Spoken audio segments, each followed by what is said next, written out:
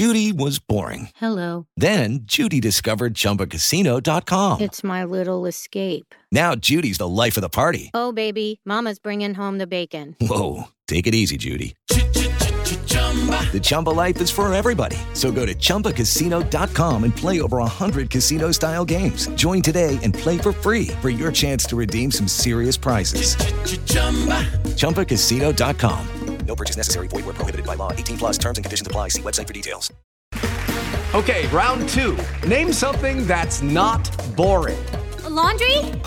Ooh, a book club. Computer solitaire, huh? Ah, sorry, we were looking for Chumba Casino. That's right, ChumbaCasino.com has over 100 casino-style games. Join today and play for free for your chance to redeem some serious prizes. ChumbaCasino.com. No purchase necessary. Void where prohibited by law. 18 plus terms and conditions apply. See website for details. Judy was boring. Hello. Then Judy discovered ChumbaCasino.com. It's my little escape. Now Judy's the life of the party. Oh, baby, mama's bringing home the bacon. Whoa, take it easy, Judy. The Chumba life is for everybody. So go to ChumbaCasino.com and play over 100 casino-style games. Join today and play for free for your chance to redeem some serious prizes. ChumbaCasino.com. No purchase necessary. Void where prohibited by law. 18 plus terms and conditions apply. See website for details. Judy was boring. Hello. Then Judy discovered ChumbaCasino.com. It's my little escape. Now Judy's the life of the party. Oh, baby, mama's bringing home the bacon. Whoa, take it easy, Judy. The Chumba life is for everybody. So go to ChumbaCasino.com and play over 100 casino-style games. Join today and play for free for your chance to redeem some serious prizes. ChumbaCasino.com. No purchase necessary. Void where prohibited by law. 18 plus terms and conditions apply. See website for details.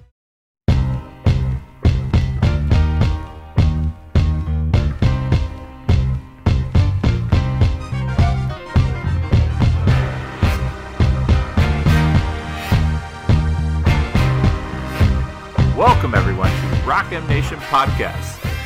We are back now for another episode of Dive Cuts. I believe we're on episode 26 now. The college basketball season is officially wrapped. Baylor, the Baptists of Baylor, are your new national champion, unseating the 2-year run of the Virginia Cavaliers. So with me as always is Matt, Matthew J. Harris. Matt, how are you? I'm well. It's so great that a plucky upstart that has such a clean history and an unblemished past has finally won the NCAA tournament.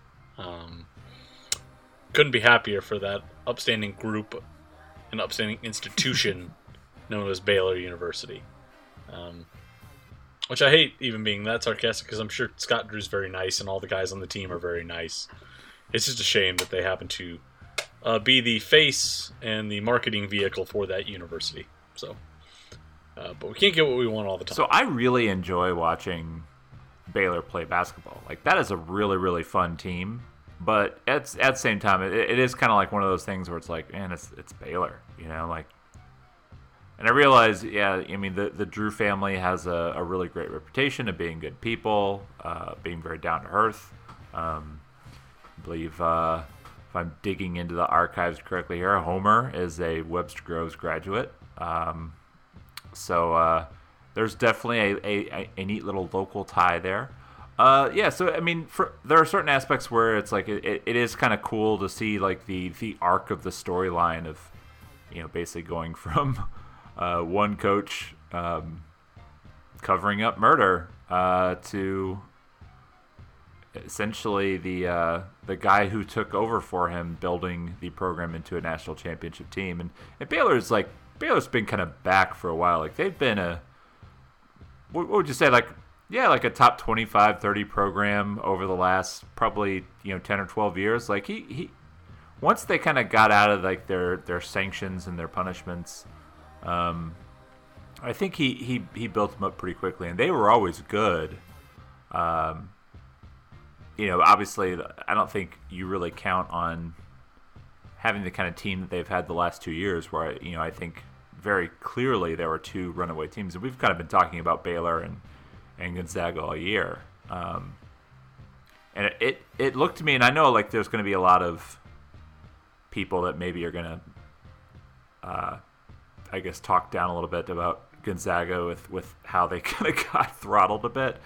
But I thought like Baylor came out very ready to play, and Gonzaga just did not look like themselves. And part of that, I mean, is Baylor's doing, and you definitely want to give them credit. But I think if you kind of rewind things and you play this game at a different start time and a different night, I definitely think this is a lot more of a toss-up than the game the other night may have displayed.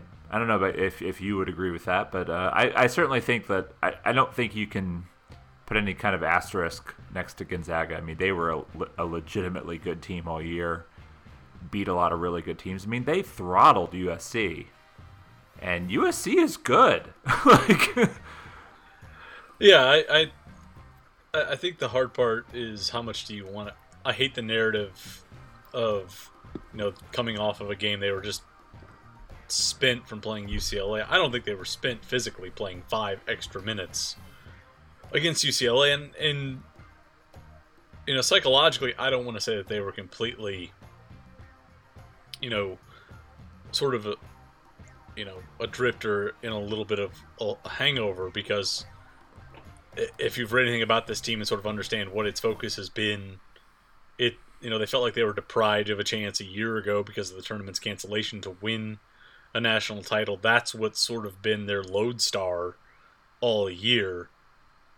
I just think it was Baylor came out, and if you watch Baylor, their on-ball defense and the way they defend and the way they rotate and how crisp they are at closing down shooters and at helping down, all the things that you want to see, just good sound defense. They're good at that all the time, but there was just a little extra edge last night, and Gonzaga could have very well been locked in, and Baylor's edge was just that much better. You could definitely tell that I think Baylor showed up with a little bit more oomph in those first couple of minutes, yeah. But after the first 6 or 7 minutes, I thought if you looked at a possession by possession basis or in terms of efficiency, Gonzaga did what it needed to do. It could just never. Once you get down by 10, 12 points to Baylor, no matter how good you are, digging out from that's going to be a tough task.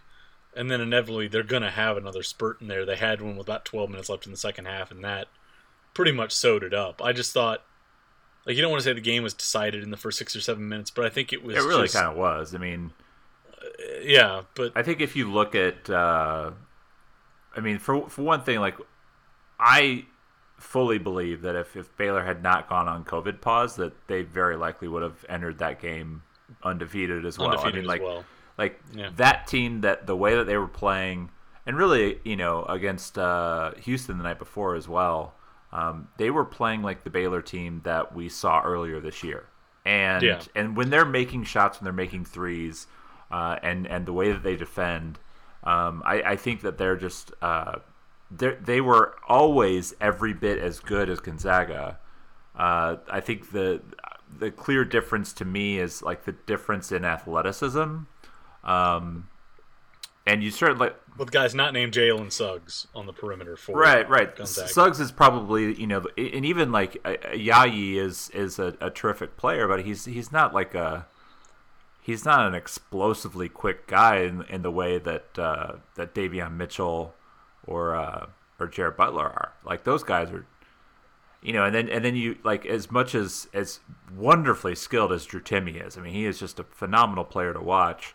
He's not an explosive athletic guy, and then Baylor's all right, we're just gonna put you in ball screens, and that's bad news. And then you've got, I always screw up Jonathan's last name, but you got him, and then Thamba, and I thought the rebounding too was just absurd. I think they took 16 more shots or something like that. Yeah, they out-rebounded them by 11 and had a turnover margin of +5. Or So that was really the difference. Like I went and looked at it today. There's a group that does like SQI, shot quality index for college basketball, which basically measures your shot quality, like the quality of your shots from certain spots on the floor compared to the body of work for the entire sport. The shot quality for both teams is a draw. Like, if you look at the points per shot value, Gonzaga was better in points per shot. They just took 16 less of them. And when that happens, you lose the game. So I thought that was just the thing. They bled out too many possessions in this game. And credit to Baylor, because Baylor forced turnovers. They got on the glass and they converted 3-pointers early on when they needed to, and they put the Zags in a position where they were going to have to either hope Baylor just went frighteningly cold. Maybe there was an injury or something that would have happened, or foul trouble. And I think that's when they made the push, was in the second half when Baylor's bigs got in foul trouble. That was kind of the moment where you thought, okay, the door's cracked.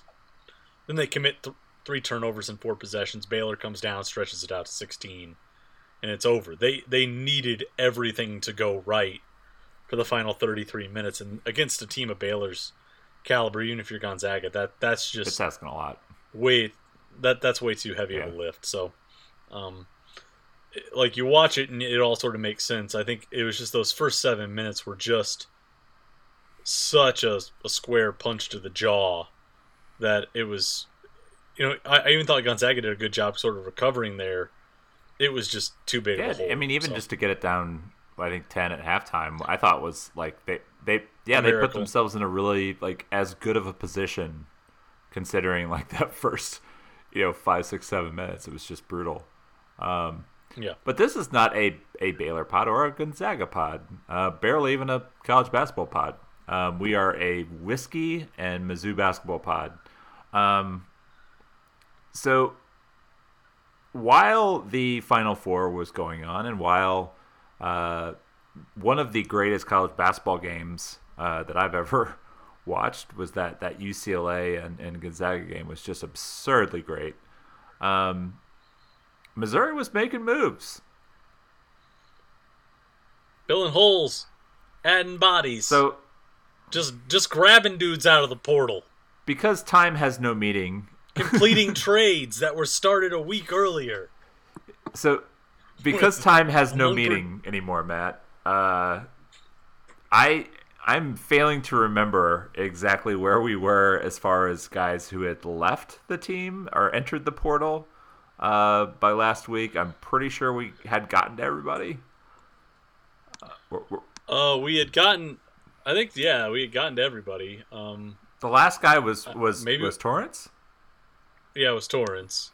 I'm pulling up. This is why we made the story list on the front of the page, because keep it straight. Yeah, just so we'd have a timeline of when all this stuff happened. But yeah, they had gotten to Torrance. We were at 5 openings, and realistically, only one of those was, and Xavier Pinson was probably one that you would have penciled in as a bona fide contributor going into next season. I know people are going to say, I still am hesitant to even call the Mark Smith transfer a transfer, but under the current circumstances, it is. When we got to last Friday, we were at, last Friday was busy. Torrance Watson on March 31 entered the transfer portal. Then on midday on April 2, last Friday, Brandon McKissick spurned Missouri for Florida. And then later that night, DeJuan Gordon was the player to be named later that came through the portal. Now you're already pronouncing it wrong. Deshaun. I'm sorry, Deshaun. Deshaun Gordon came through in another Purdue transaction. Konzo went and got Amari Davis, who played for a former Purdue teammate in Link Darner, and then went and got Deshaun Gordon, who played for an assistant coach who coached him at Purdue and a former colleague and Bruce Weber. Man, the Purdue Alumni Network is certainly beneficial. They completed Gotta that join Mark that Smith trade as Yeah. like 90,000 people made that joke on Twitter. And of course, everybody kind of makes it at the same time. So I'm not like, I don't think anyone was really ripping anyone else off. But it's just sort of funny. Like everyone's just like, oh, it's the player to be named later in the Mark Smith trade. It's like, yeah. And then the next day on Saturday around 3 or 4 p.m. my time, 2 or 3 in Columbia, Ball State guard Jerron Coleman picked the Tigers. Boogie picked the Tigers. And that's I think where we stand right now. There are 3 new members who have filled 5 open spots, and the portal just keeps filling. So it does not stop. So that is where we are. Let's talk about the roster really quickly. As those guys kind of come in, and we can kind of get into each individual player. So we are at 2 open spots. I think at this point it's probably fair to say that Missouri would like to fill both of those spots. It's interesting when you kind of look at each of the 3 guys that are coming in are bringing kind of like different skill sets. Like, Coleman is a little bit more of a bigger point guard. He's a more of a ball handler. I would kind of call him a combo guard. I think Davis is a guy who's more naturally off the ball, and really so is Gordon. So I think we've kind of jokingly referred to Gordon as like athletic Javon. Because he does a lot of the things that Javon Pickett does, but if you watch him play, he's just a more athletic version of Javon Pickett. So I think that's a good sort of basis to kind of start there. I still think they need probably one guy who can handle the ball and one big. Certainly the interior, and I don't necessarily think you need like a, Jeremiah Tillman coming back. You don't need like a 6'11" post guy. You just need somebody who can play some minutes at the 5. I think clearly the staff wants to target Christian Bishop, who is a former Lee Summit West. Is that where you went? Lee Summit West. Lee Summit West product, and he committed to Creighton. I believe he was the class of 2018. And that was kind of like right in the summer where Konzo was coming in. I don't think that recruitment really ever fully picked up or gained traction. And at the time, there were several other guys that were kind of already on the roster that you probably were kind of factoring into that position, and it ended up not quite working out. But I think he's a guy who certainly Missouri would like to have. I don't know about you, but I think the rumors have him kind of most likely to land in Lawrence at Kansas. But the other guy that I think we all know and believe that Mizzou is still targeting is Tamar Bates. The big news is Shaka taking the job at Marquette. Both Tamar Bates and David Joplin is another former Missouri target, and a guy that Missouri I think was in his top 5 or 6 before he committed to Texas. So 2 guys that I think Konzo would really like to have, and Bates to me is very clearly the guy that I think the staff would bend over backwards to make sure they had room for. If they still had a spot and Joplin's like, yeah, you know what, like let's do it, I think they would take him, but I don't think he's anywhere near we want this guy on our roster in the same way that Tamar is. Yeah, and I think just situationally, Joplin's in a different place because he is a Milwaukee native. Yeah. There had always been the question of why Marquette did not pursue him as ardently as you might have expected. And now Shaka's there, so he can stay home, still play for the coach that he really likes. That, to me, seems like the more logical... It does seem like a very natural fit. I think naturally they're going to kind of open it up and they're going to hear pitches and they're going to go through it. But if I had to... Just my sense early on is that I think it's going to be, hey, we'll listen a little bit, but if he can, play for Shaka, stay home, have all that happen, I think that's probably the more natural one. I think the interesting thing will be with Bates there, because he had mentioned a couple of times, and I think everyone is sort of aware of these factors by now, but we'll just run through them quickly again. One, there was a relationship with Shaka. He really liked Shaka, but he wanted to play, he said publicly, for a black head coach. Shaka obviously fills that. But then he had mentioned like Texas was going to try and help him with name, image, and likeness related matters. If he got down there, he felt Texas had a good infrastructure for that. So if Shaka's gone now, that main allure is there. The question is, how much does the Texas brand still hold there? I think if you watch Tamar Bates play basketball, there is little doubt that Chris Beard and him would be simpatico. If you're watching any of the Geico Nationals, to watch Tamar defend is to make him think, yeah, that guy could be pretty handy for Chris Beard to have in the new regime there. But we'll see how that goes, or what course that takes. As Beard tries to remake his no-middle defense without the architect of the no-middle.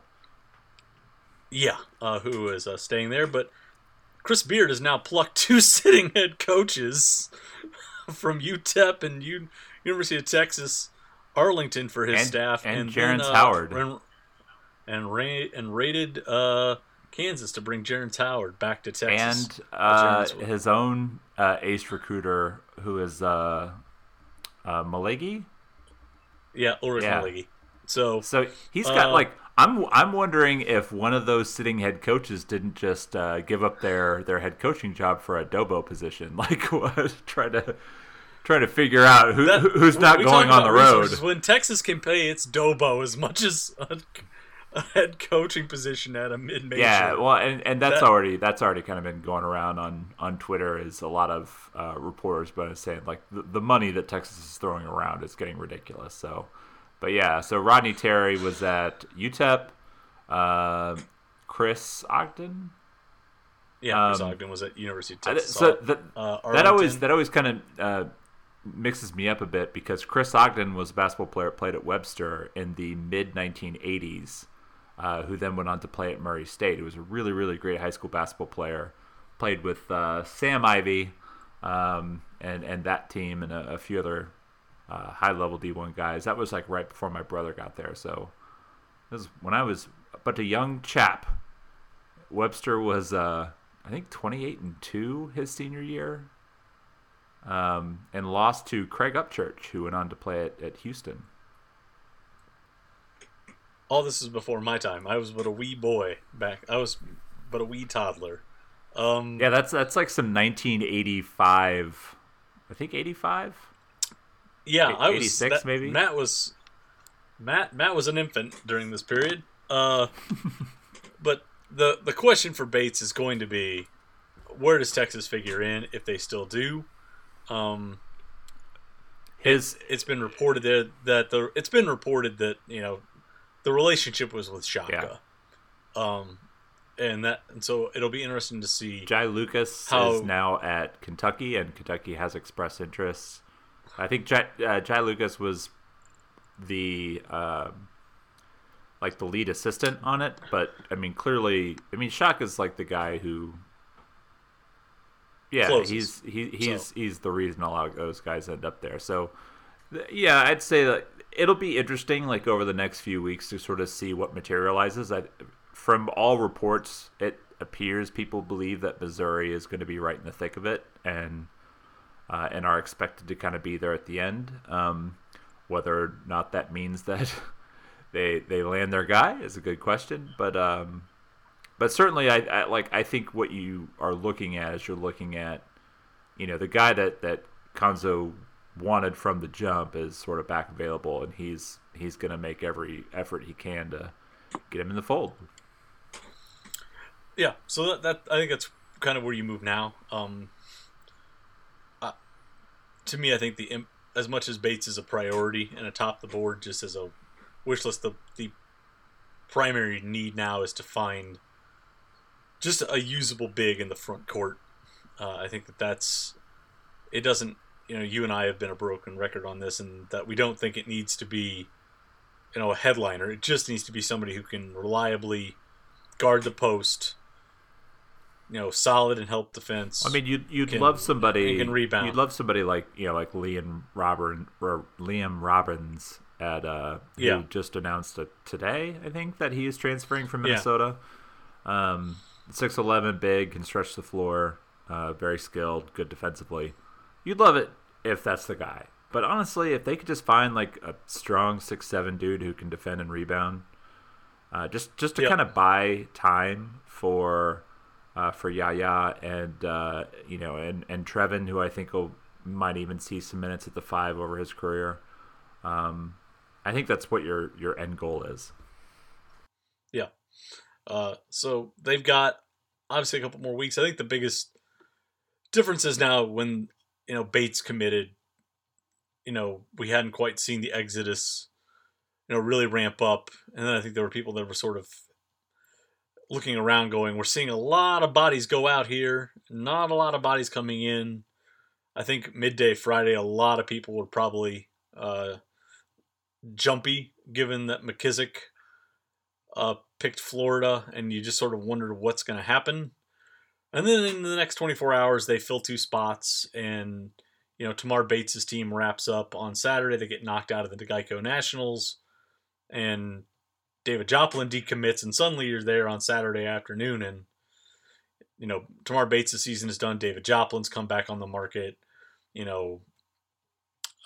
Bishop is available, and you've filled 3 of your spots. So I think that's just how fast and how swiftly things can change in this sort of market, and I think it's why I'm not reading any top 25, way too early top 25s today, because we have no clue what, like in the span of 24 hours, Missouri can be staring down 4 openings and not a lot of guys imminently committing. And then you can, by the end of the weekend, you and I were sort of talking about, all right, now you just load up and you focus on 2 or 3 primary guys to round out the roster. Like that's how swiftly just circumstances can change here. But even then, I don't think you and I can sit here and say, okay, with 2 spots left, where does this team fit into the SEC picture?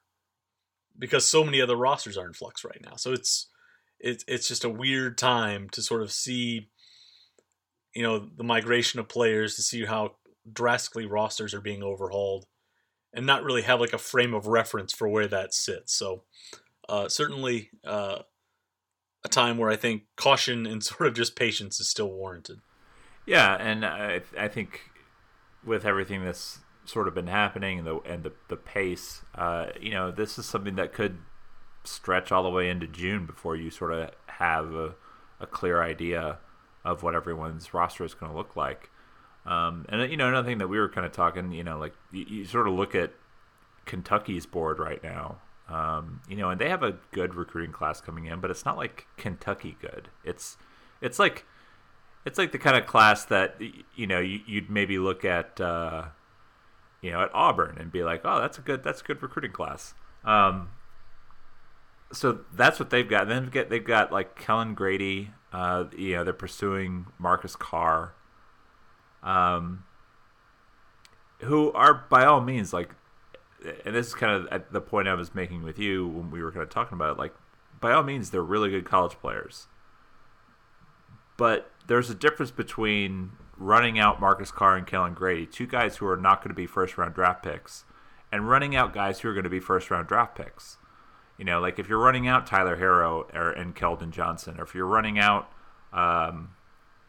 De'Aaron Fox, if you're running out, guys like that, versus Marcus Carr and Kellen Grady, like, yeah, I mean, Kentucky, if they have those guys, and I think they'll be better than they were this year, but I don't think it cements them at the top of the league the way that I think they're kind of used to being. And then you, like we were talking about Florida, As much as you and I both like McKissick and the things that he can do, like I was kind of thinking he'd be a secondary ball handler, defend hard, shoot some threes.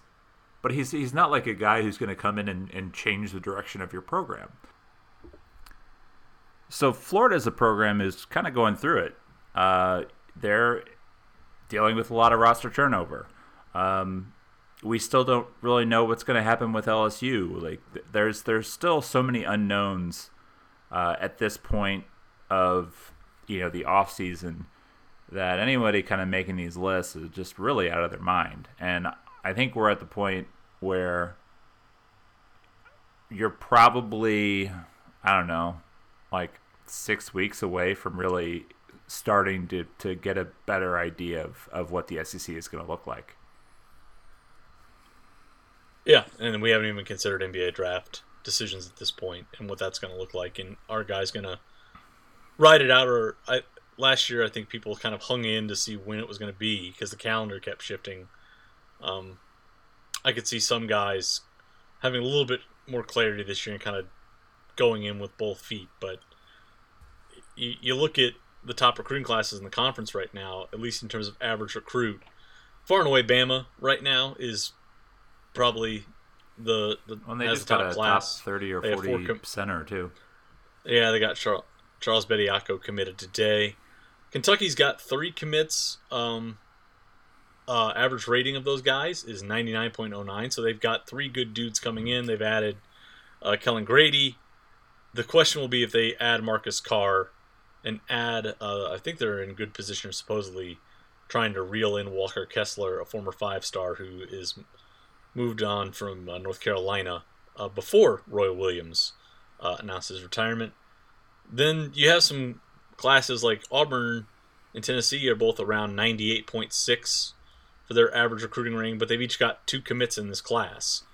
And then you got a lot of teams between like 90 and 92, and Missouri's squarely in there.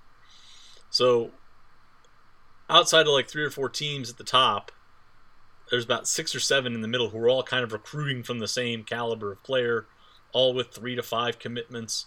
So not like a class where I think not a year where you're seeing like clear tiers delineated. And I think that speaks to what coaches have done this year, which is coaches banked on the portal. In a year where you could not go out and you really couldn't scout or you couldn't like make plays on guys or go, firmly evaluate guys, you were going to wait it out and you're going to see what's going to happen in the portal. So I think that's what makes me skeptical here is like we know Tennessee has Kennedy Chandler. We know that Kentucky's going to have some talent. We know that Alabama's bringing in J.D. Davidson and bringing Charles Bediako. There's some guys coming into this league that are going to be good, but I don't know if it's the same kind of depth of talent that we saw with this class in 2020. I thought we had some depth there. But in a climate where guys are really starting to wait on the portal and try and do that, I just don't know what the rosters are going to look like. And realistically, if you're taking up transfers, it's even murkier because what we know about up transfers, which are we tend to see, dips in minutes, we tend to see dips in efficiency, and we tend to see dips in score. So who hits, who doesn't? I mean, it's such a key factor. Like I think there's a lot of people that have a lot of positivity about, Boog Coleman, Jerron Boogie Coleman. Because of his size and his ability to sort of shoot threes. So there's some positivity there, but at the same time, he's making the transition from a Ball State team that was just okay in the MAC. I mean, they weren't very good. They had a lot of COVID issues, but I mean, a lot of teams at the lower levels are dealing with all kinds of stuff. And Coleman's a guy who started off the season, sidelined because of a foot injury, and so when you sort of are talking about making the jump, even though you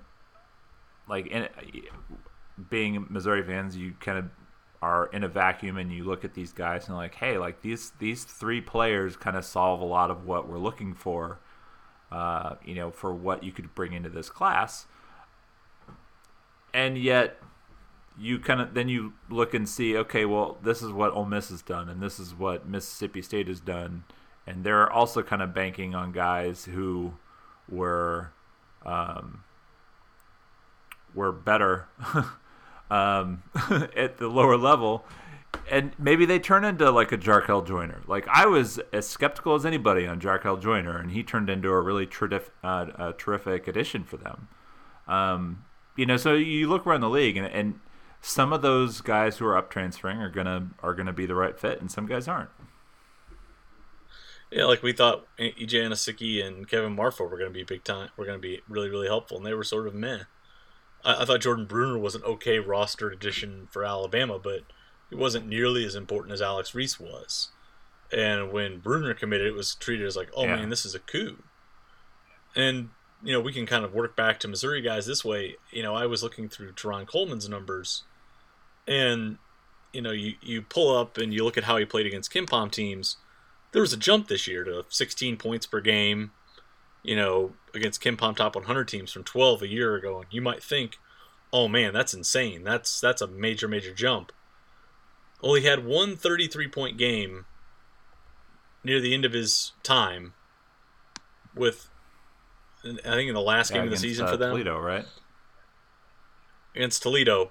Skewed his scoring average by 4 points. Strip that game out, he's basically the same scoring, basically the same efficiency. All the underlying metrics were basically the same from his freshman year. And so you look at that and you sort of go, oh, okay. But then you also, as you mentioned, sort of said, he was coming off a broken foot and was not himself until 6 or 7 games back. So he missed, the first 10 games, and then... First 10 games, was on a minutes restriction for the first 4 games back. Was in foul trouble for 1, and then he went off against, I think, Kent State or somebody. So it was 5 or 6 games back before he started to look anywhere close to normal. So you're evaluating for them 6 to 7 games in a year where they had COVID pause overlapping that. So anyone who's looking at Coleman's sophomore year, that's a Rorschach test. You can look at that any number of ways and be like, he went nuts down the stretch. Okay, yeah, that's good, but the teams he was going nuts against were not the best. They weren't highly rated in KenPom. But then you and I have talked about how KenPom's wonky this year so I think this is where a year where you've really got to go look at film, and I think you've almost got to go back and look at freshman year numbers for a guy like him and Davis. You've got to look at a full season where you've got the full set of data there and really evaluate it. I think Coleman's got a lot of really, really terrific facets to his game. I think he's a guy who's not hurried. I think he gets where he wants to go. I think he can make smart reads out of ball screens. He does not explode into his jumper, but man, the top end of that jumper is just pure. He's got a nice little kind of trio of ball fakes he can use in the lane on guys who close down drives. He's pretty crafty. He's crafty. Defensively, in ball screens, he can be a mess. Off the ball, sometimes he will just lose track of shooters. That just flat out lose track of them. So, you go back and you watch the tape and you look at the numbers and you go, there's some pieces here.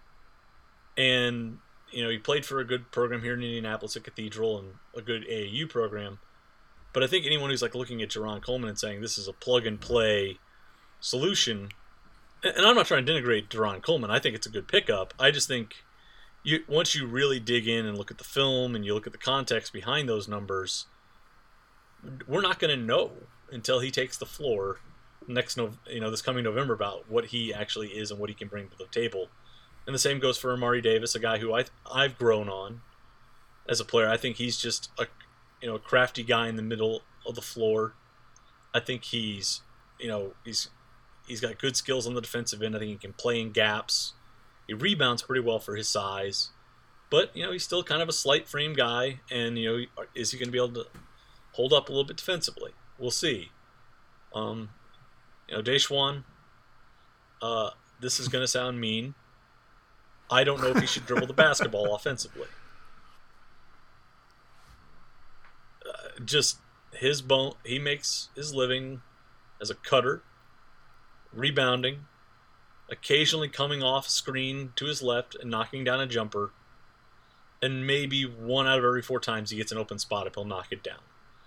But as a ball handler, his offensive efficiency just falls to the floor. So, like, I agree. I think, you can, the positive case, you can say you've got a low usage, high efficiency guy who can defend a little bit. You get a guy who's crafty off ball screens and can kind of make plays in the mid-range. And we got a jumbo-sized point guard who can see over the top of the defense, makes the simple read as well as some, really, really tough ones, and has a pure jumper. Flip side, not quite sure how good defensively either of those 2 guards are, and the other guy is probably not anyone you want handling the ball. Like, that's... So, I defy anyone to look at the roster right now and tell me that, like, yeah, this has been patched over. I think it's certainly intriguing, though, and it's going to be fun to, like, look at this group moving forward, but sitting here right now, I have no clue how anyone can say definitively that, yes, Missouri has solved its problems here, or, I don't know, because it's just a black box. Yeah, so I think, like, that's the takeaway is like a hopeful skepticism. Anytime you're dealing with guys who are transferring up, there's always going to be folks who point to, Cash and Drew as exact evidence why this is going to work, and maybe gloss over all the other guys that didn't. And again, like I think that, and I wrote about this, I think that the individual pieces make a lot of sense when you put them together. And I think one of the things that I've liked about Cuonzo's approach to recruiting is when he can't get the one guy that he thinks can do the things that he wants, he goes and he finds the pieces that can do all the things that he wants. So maybe Coleman isn't quite the driver, the attacker, the high flyer, but he's got that a little bit more in Davis and Gordon.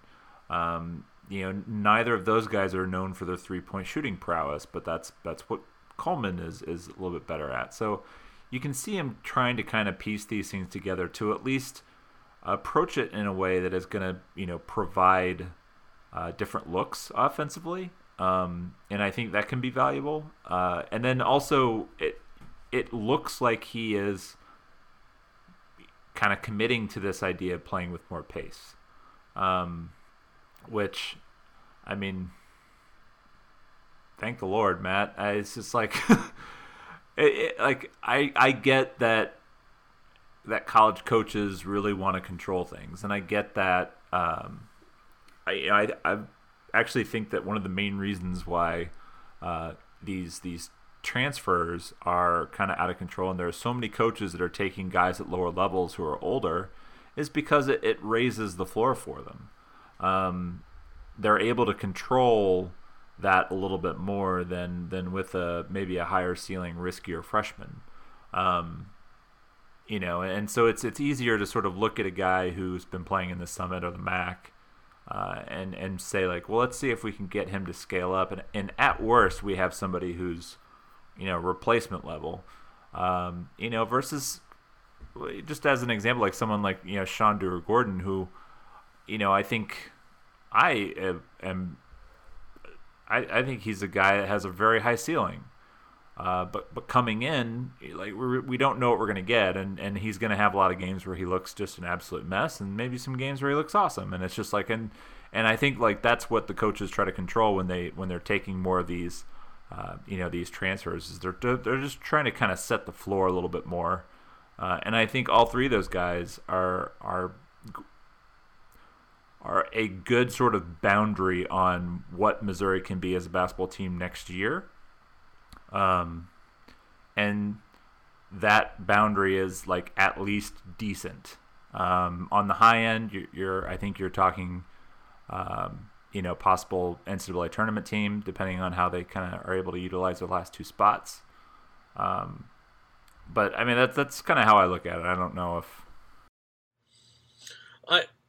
I just, from when you go and you watch the film of these guys, the athleticism and, like, some of the measurables, like, if you put on a tape of Amari Davis, he is very clearly 6'2", 6'3", very slight frame, not the bounciest guy in the world, but his ability to make plays with his handle off the bounce going left is phenomenal. Like, he's just super skilled doing that. He's got just, I wrote about this week, you watch just the number of different release points and how he's able to use his body, and have the, sort of comfort off the floor to get the ball to the rim. That's something that is a skill level that he's sort of drilled on there. You watch Coleman play, he's unhurried, but, if he gets cut off, he's got ball fakes. He's crafty. He's able to create space, a lot like Drew Smith was. They've developed a certain skill set to work around the flaws that I think a lot of times fans look at and say, Jerron Coleman had to sit out a year because he had to lose weight. He still looks soft in his frame at times, but he developed a skill set to become an effective driver.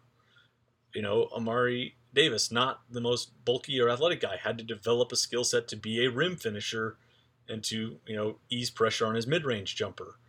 Deshaun Gordon, is a high-flying guy who may not have the most skill in the world, but he's figured out the path to minutes is defense, rebounding, and cutting. There are guys who I think who have a sense of themselves and what they provide, and that can be something that you can plug in, and they're used to having to take on a role and what you have to do at the college level. So even if it's not about control, you're getting guys who have a sense of themselves, a sense of their game, and you can at least give them roles and sort of use that as cover while guys like Anton Brookshire, Trevin Brazil, or Sean Dewar-Gordon kind of figure things out. And I think that's the biggest thing right now is you're taking in some known skill, even if you're having to sacrifice maybe some measurables, to let your high upside guys have time to make that sort of transition. So I think we'll see if it works. Again, there's so much more that has to happen in the portal in terms of roster set, but I sort of like the theory of the case they're going with here. We'll see if it pans out, though. Yeah, I mean, I like the approach too. So far, I haven't quite gotten into as much film as I wanted to. There's kind of been a lot going on. I usually will get into that more in the off season, but I think so far so good. I think it's time for us to kind of wrap this up. We're actually trying to kind of keep this shorter. It is Tuesday night, and the plan now is that we are going to go to our off season every 2 weeks. So maybe we'll look into bringing some guests on. We'll do some different discussions. It's a whole off season of Mizzou basketball as Cuonzo Martin is going into an unprecedented 5th year as a head coach. Man, it's unbelievable to some people that Cuonzo Martin stuck around. Now some people would like him to not stick around, so yeah. So some people are inherently unhappy folks, and but yeah. So I think that this offseason is going to be a really interesting one. The class of 2022 recruiting will be on top of that.